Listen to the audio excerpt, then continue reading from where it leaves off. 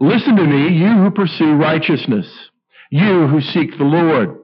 Look to the rock from which you were hewn, and to the quarry from which you were dug. Look to Abraham your father, and to Sarah who bore you. For he was but one when I called him, that I might bless him and multiply him. For the Lord comforts Zion.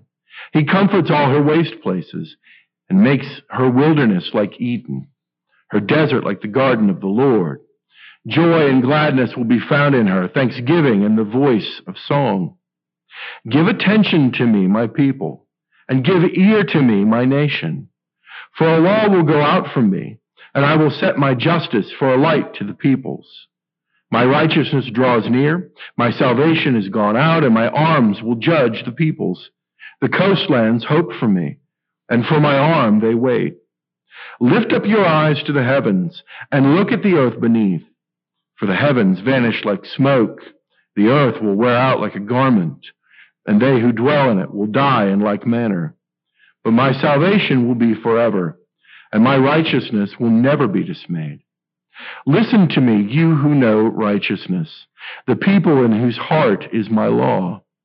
Fear not the reproach of man, nor be dismayed at their revilings.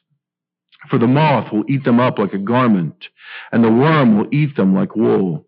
But my righteousness will be forever, and my salvation to all generations. Awake, awake, put on strength, O arm of the Lord.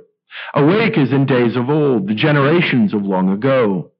Was it not you who cut Rahab in pieces, who pierced the dragon? Was it not you who dried up the sea, the waters of the great deep, who made the depths of the sea a way for the redeemed to pass over? And the ransom of the Lord shall return, and come to Zion with singing. Everlasting joy shall be upon their heads. They shall obtain gladness and joy, and sorrow and sighing shall flee away. I am he who comforts you. Who are you that you are afraid of man who dies, of the Son of Man who is made like grass, and have forgotten the Lord your Maker, who stretched out the heavens and laid the foundations of the earth? And you fear continually all the day because of the wrath of the oppressor, when he sets himself to destroy. And where is the wrath of the oppressor? He who has bowed down shall speedily be released. He shall not die and go down to the pit, neither shall his bread be lacking. I am the Lord your God, who stirs up the sea so that its waves roar. The Lord of hosts is his name. I have put my words in your mouth and covered you in the shadow of my hand, establishing the heavens and laying the foundations of the earth, and saying to Zion, you are my people. Wake yourself, stand up, O Jerusalem. You have drunk from the hand of the Lord the cup of his wrath, who have drunk to the dregs the bowl, the cup of staggering. There is none to guide her among all the sons she has borne. There is none to take her by the hand among all the sons she has brought up. These two things have happened to you. Who will console you? Devastation and destruction, famine and sword. Who will comfort you? Your sons have fainted. They lie at the head of every street, like an antelope in a net. They are full of the wrath of the Lord, the rebuke of your God. Therefore hear this, you who are afflicted, who are drunk, but not with wine. Thus says your Lord, the Lord, your God, who pleads the cause of his people. Behold, I have taken from your hand the cup of staggering. The bowl of my wrath you shall drink no more. And I will put it into the hand of your tormentors, who have said to you, bow down that we may pass over. And you have made your back like the ground, and like the street for them to pass over. Awake, awake, put on strength, O Zion. Put on your beautiful garments, O Jerusalem, the holy city. For there shall no more come into you the uncircumcised and the unclean. Shake yourself from the dust and arise. Be seated, O Jerusalem. Loose the bonds from your neck, O captive daughter of Zion. For thus says the Lord, you were sold for nothing, and you shall be redeemed without money. For thus says the Lord God, my people went down at the first into Egypt to sojourn there, and the Assyrian oppressed them for nothing. Now therefore, what have I here, declares the Lord, seeing that my people are taken away for nothing? Their rulers wail, declares the Lord, and continually all the day my name is despised. Therefore my people shall know my name. Therefore in that day they shall know that it is I who speak. Here am I. How beautiful upon the mountains are the feet of him who brings good news, who publishes peace, who brings good news of happiness, who publishes salvation, who says to Zion, your God reigns. The voice of your watchmen, they lift up their voice. Together they sing for joy. For eye to eye they see the return of the Lord to Zion. Break forth together into singing, you waste places of Jerusalem. For the Lord has comforted his people. He has redeemed Jerusalem. The Lord has bared his holy arm before the eyes of all the nations, and all the ends of the earth shall see the salvation of our God. Depart, depart, go out from there. Touch no unclean thing. Go out from the midst of her. Purify yourselves, you who bear the vessels of the Lord. You shall not go out in haste, and you shall not go in flight. For the Lord will go before you, and the Lord God of Israel will be your rear guard. May the Lord add his blessing to the reading of his word. Let's pray together this morning. Father, thank you for your word. Thank you for the way in which you are faithful to your promises. We ask now that you would give us ears to hear and eyes to see, and that, Father, as we heard again and again in this text, the refrain to find comfort, Lord, we would ask that indeed those who are here this morning and who are in need of the real and legitimate comfort that the gospel gives, that it would be theirs this morning in abundance. For we pray these things now in Jesus' name. Amen. The Bible makes it very clear that God is not an absentee deity. Rather, God has particular plans for the world he has created. And so he calls his people to order their lives in accordance to those plans and purposes. Our God is at work in the world that he created. When I trust that that is indeed true, that God is doing something, I ought to act accordingly. Now, please note I say we ought to act accordingly. I think we all know that there are times in which what we ought to do and that which we actually do are maddeningly different.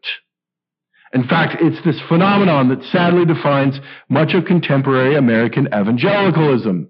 On the one hand, we know we ought to do something, and yet on the other hand, we find ourselves behaving in a way that is very, very different.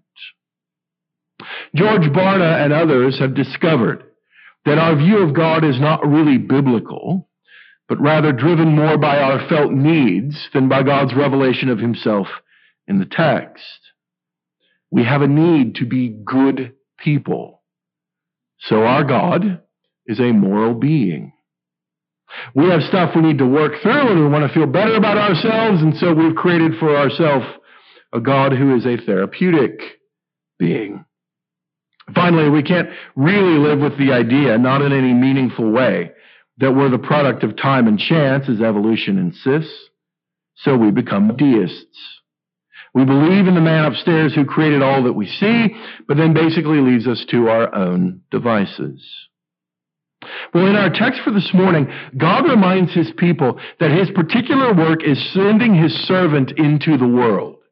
In fact, last Sunday we looked at Isaiah chapter 52, the first part of it, in which we're told that God's servant is coming into the world. This servant is not only coming, but he's bringing God's word and God's light into the world with him. So when I trust that this is indeed true, that God will indeed keep his promises, how ought God's people to order their lives? How do I make my faith in God evident in my day-to-day living? Now, if you look in the bulletin, there's an outline for our time together this morning. It can be found on the second page. And there you see something called the big idea. Our big idea for this morning is this: true biblical faith always acts. True biblical faith always acts. 3 points we want to make this morning then. The first one is this: stop talking and listen. Stop talking and listen. There are three imperatives that drive this particular section. In fact, this entire passage that we read this morning is driven by imperatives. In other words, God is giving us commands. There are things that He's calling us to do. They're not suggestions. They are commands. And there are three imperatives that drive this particular section, that drive verses 1 to 8. It's found in verse 1, again in verse 4, and then again in verse 7. They're to listen. Verse 1, listen to me, you who pursue righteousness. Verse 4, give attention to me, my people, and give ear to me, my nation. And then again, verse 7, listen to me, you who know righteousness, the people in whose heart is my law. Well, what does He want them to listen to? What is it that He wants them to make sure that they keep in mind, and that they need to stop talking and instead be rehearsing internally in their own minds? Well, He tells us in verse 2, He wants them first to remember Father Abraham. Look to Abraham your father and to Sarah who bore you, for he was but one when I called him, that I might bless him and multiply him. God is calling on His people to stop calling out to Him and saying, wait, God, you've forgotten us. God, we are forsaken. We saw last week that ridiculous charge that God had somehow divorced them. He's saying, wait a minute, time out.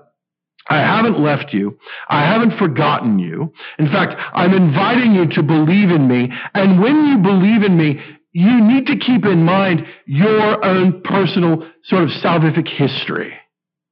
That you as a people were brought into being when I called Abraham your father. And oh yeah, by the way, he was but one when I called him.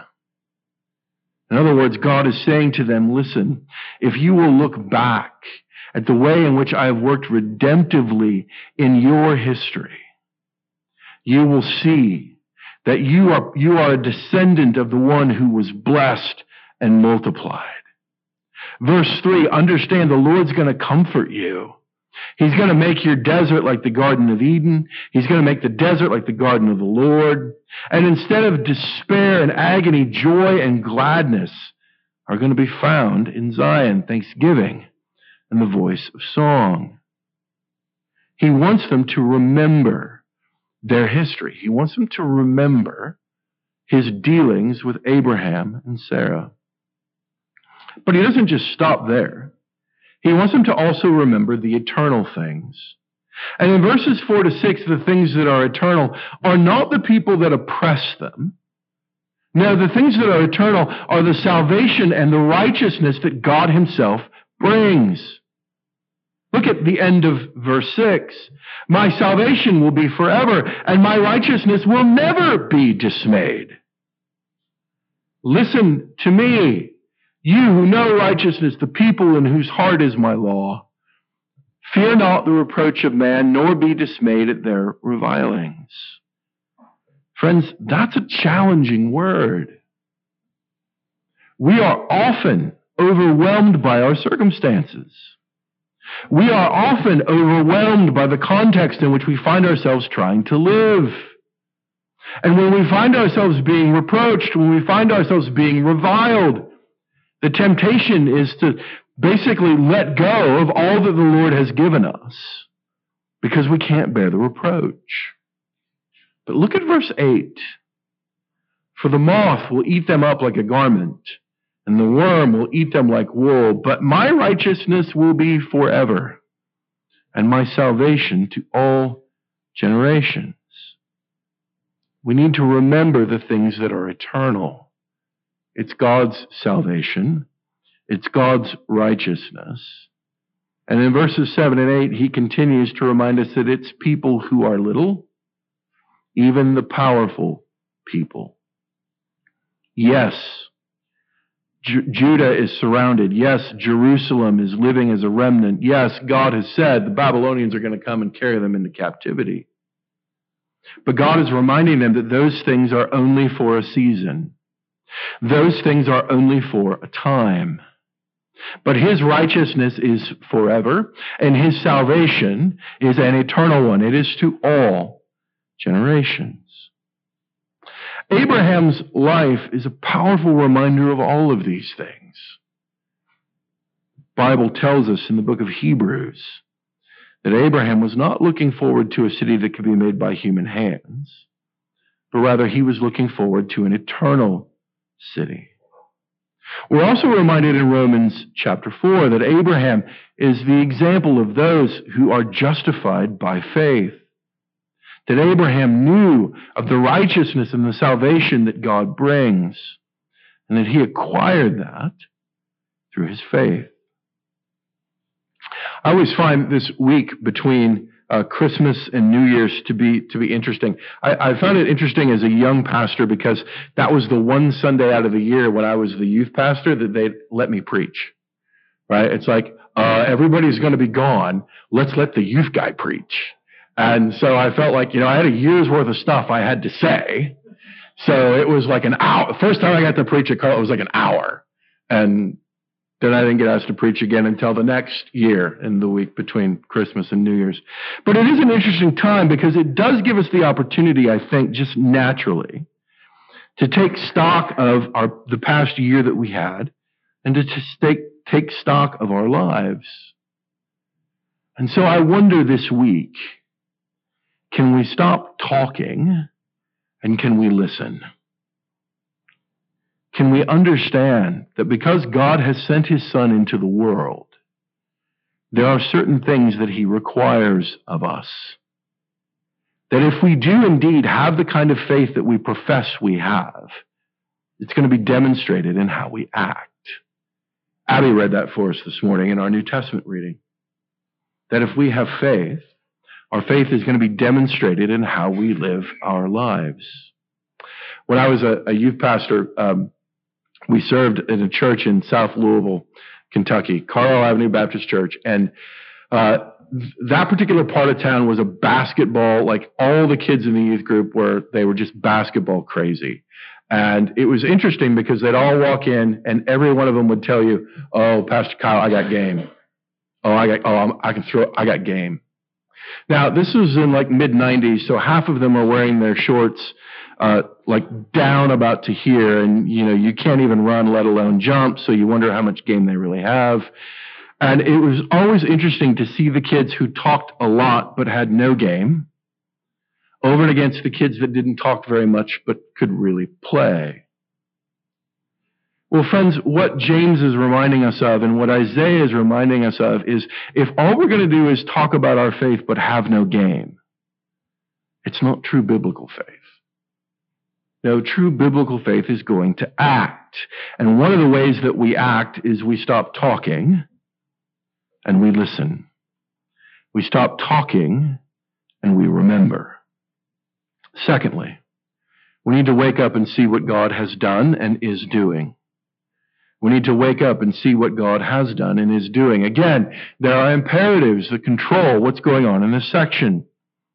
In chapter 51, verse 9, we're told, "Awake, awake, put on strength." Again, in verse 17, we read, wake yourself, stand up, O Jerusalem." And then in chapter 52, verse 1, "Awake, awake, put on strength, O Zion." God is dealing with people who are not physically sleepy, but spiritually that's certainly the case. Now, let's at this point stop and go, we can't really blame them. After all, if the messenger, if God's prophet had come to you and said, "Hey, listen, you're going to be taken into exile, you and your children," at that point you're just kind of sitting around waiting going, all right, well, there's not a whole heck of a lot we can do until this happens. So I can just sort of check out, and then once this tragedy happens, then we can sort of wake up and see what's going on. But God is saying to them now, no, listen, you need to wake up. You need to wake up because I'm going to comfort you in the midst of this, and you need to wake up because what's going on is really redemptive. Look at verse 17. "You who have drunk from the hand of the Lord the cup of his wrath, you who have drunk to the dregs, to the bowl, the cup of staggering." And then he goes on to say, but the problem is you have nobody there to guide you. So here's what's happening. God's judgment is going to fall upon them, but because they're spiritually asleep, they're not going to discern what it is that's going on. Verse 21, therefore hear this, you who are afflicted, who are drunk, but not with wine. Friends, they're going to suffer. They're going to undergo God's judgment. But the temptation here and the real tragedy would be that they would undergo God's judgment, but miss the point. They won't turn. They won't repent. They won't seek to find their comfort in God Himself. Now, there's an interesting conversation going on then in this section. In verses 9 to 11, it's actually Judah who speaks. It's God's people saying, hey, God, wake up. We need you to do what you've done in the past. After all, He's just talked about all that He did through Abraham. Remember what I did through Abraham. Remember what I did through Sarah. Remember these eternal things. And they're saying, okay, that's great, but we need a little bit of that right now. Can you do for us what you did for them? Because we'd like to obtain, at the end of verse 11, joy, gladness, and we'd love to see sorrow and sighing flee away from us. Now, in verse 12, God responds. And we want to give particular attention to that first phrase, I am He who comforts you. I am He who comforts you. Let me ask you a question this morning.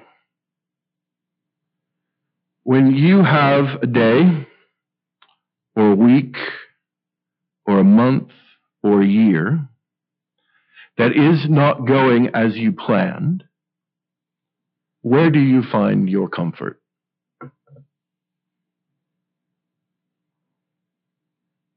Where do you go? Where do you turn? When God in His loving providence lets you bear in yourself the consequences for your foolishness and your rebellion and your sin, where do you go? Where do you turn?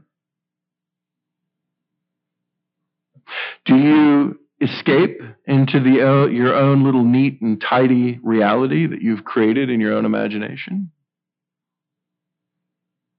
I like the commercials with Peyton Manning and Brad Paisley, and they're living in Peytonville. And so I have a similar thing. I have Kyleville. And by the way, the mayor of Kyleville is awesome all the time. And I like to escape there. It's great. Everything works. Everything fits. The mayor of Kyleville is never an idiot.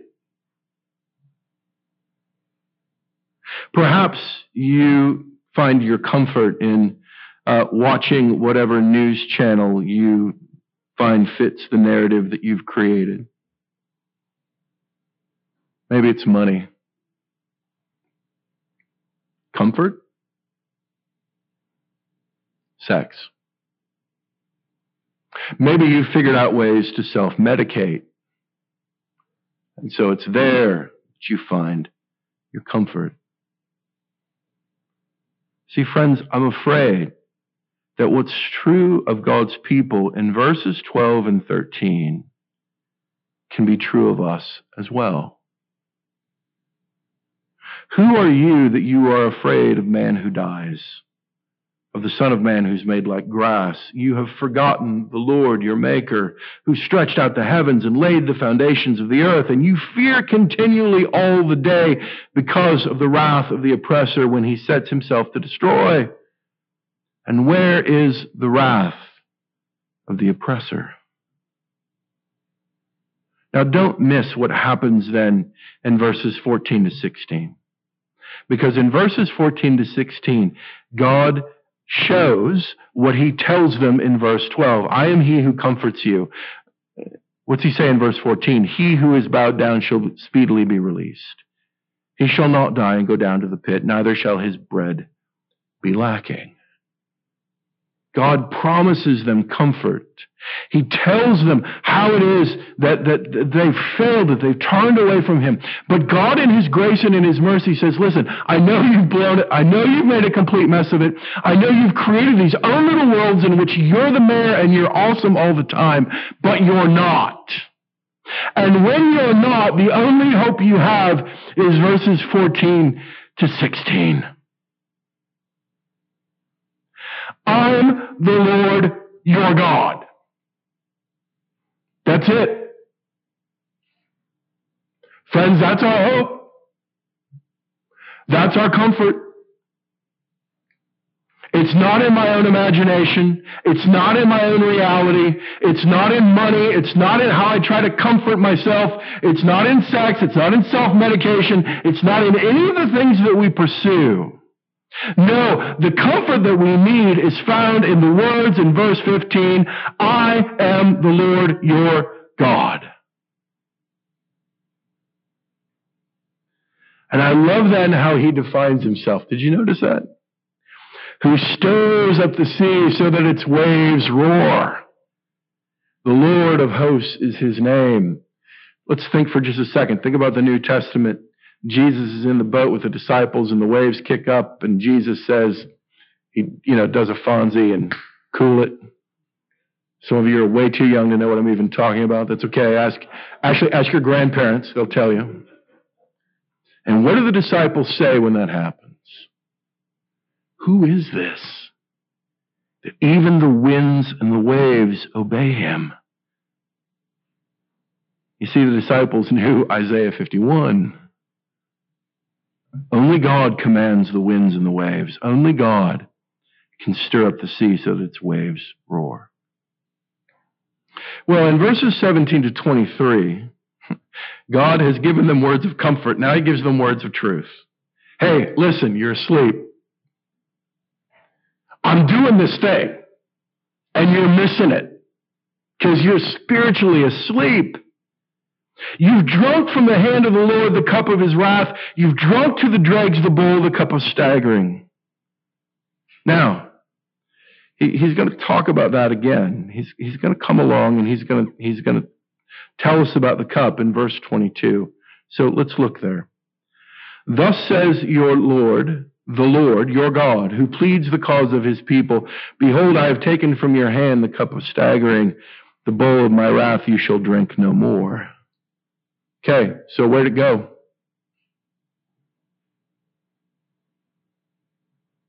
Where did it go?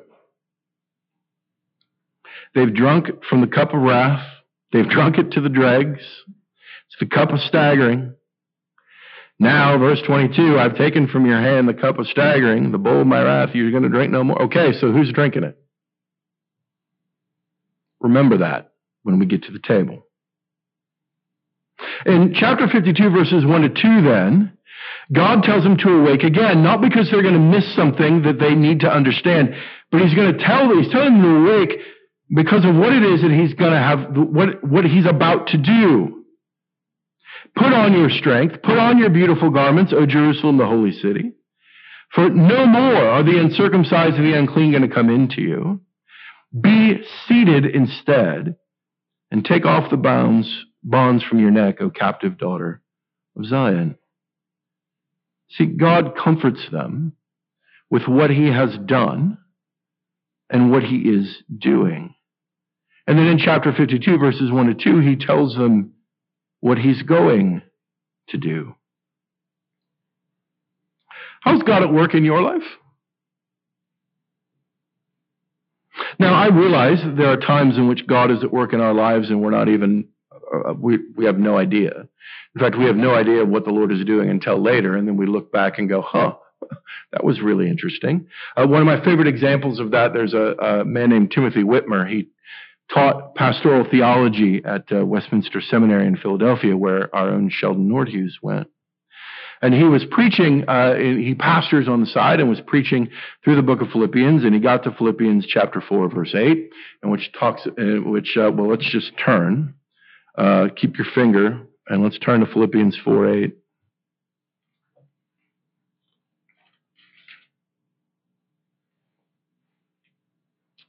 Philippians 4:8, finally, brothers, whatever is true, whatever is honorable, whatever is just, whatever is pure, whatever is lovely, whatever is commendable, if there is any excellence, if there is anything worthy of praise, think about these things. So, Dr. Whitmer's preaching through that with his congregation, comes to that passage, it kind of sticks in his head, he's not sure why, and decides, okay, maybe I need to start kind of thinking about that, meditating on it, writing a little bit, so he does, and then comes out of that this book called Mindscape, What to Think About Instead of Worrying. Well, here's the interesting thing. He could look back and go, well, why was Philippians 4:8 a big deal, and why did the Holy Spirit sort of burn that into my imagination?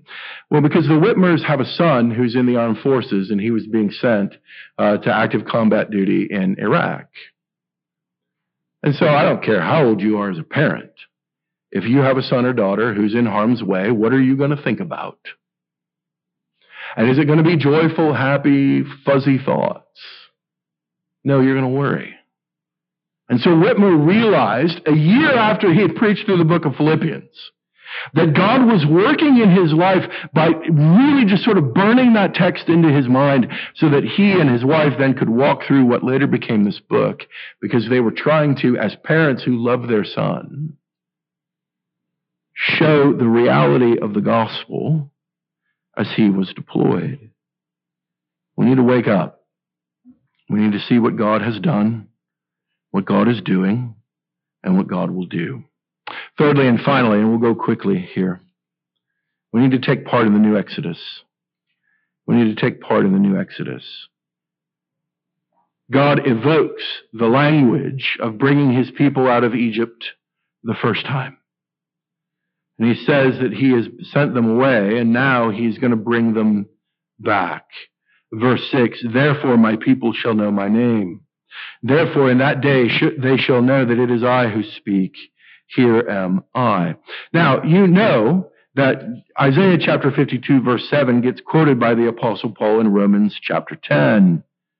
That Paul speaks of those who are sent out to proclaim the good news of God's redemptive work through his Son, Jesus. But it's interesting then that the punchline for this, what it is that we're supposed to do, knowing that we are a part of this new Exodus, is found in verse 11. Depart, go out from there, touch no unclean thing, go out from the midst of her, purify yourselves, you who bear the vessel of the Lord. In other words, the people of God are supposed to live differently from the culture that is around them. The people of God are supposed to live differently from the culture that is around them. Now, let's not get ourselves tied up in knots on this. This is not about whether you go to movies. This is not about whether or not women wear pants. This is not about any of the silly and ridiculous things I heard in church as I was growing up. I love the way, instead, the membership questions that we have in the PCA, I love the way we ask it, and that is, will you live as becomes a follower of the Lord Jesus Christ? So let's ask ourselves that.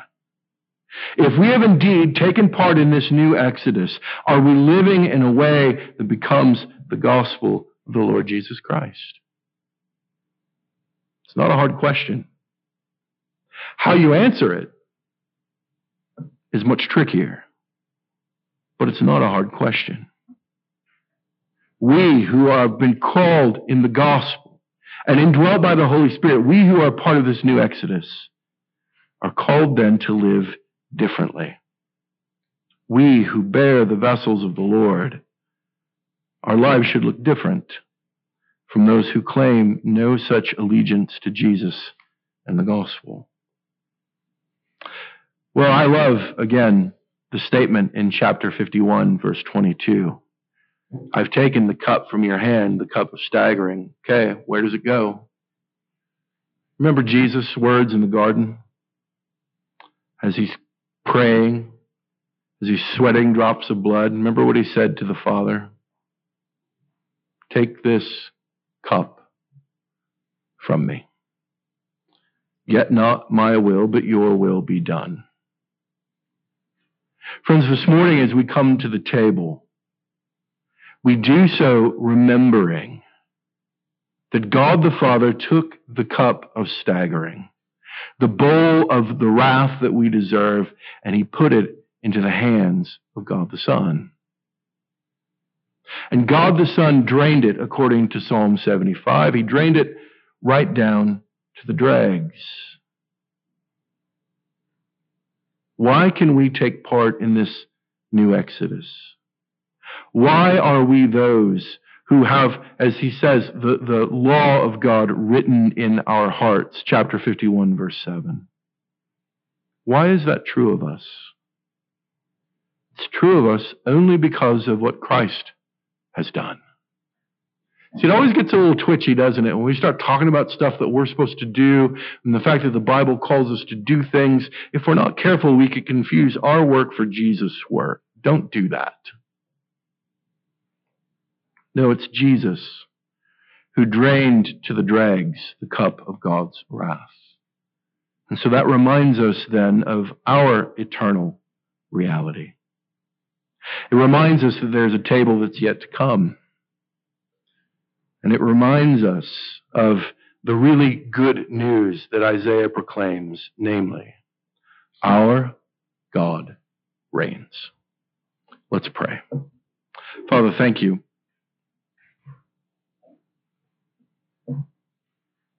Lord, forgive us. Forgive us for all the places in which we try to find comfort. And Father, forgive us because we who profess the name of Jesus are nonetheless, like, we turn to you as a last resort. And so we're prayerless and we're joyless and we want to stand and give you an earful. So Lord, help us instead to listen. Help us to look to what you have done, what you are doing, and what you will do. And Father, help us to understand that it's the Lord Jesus who has liberated us and brought us into this new Exodus. For we pray these things now in his name. Amen.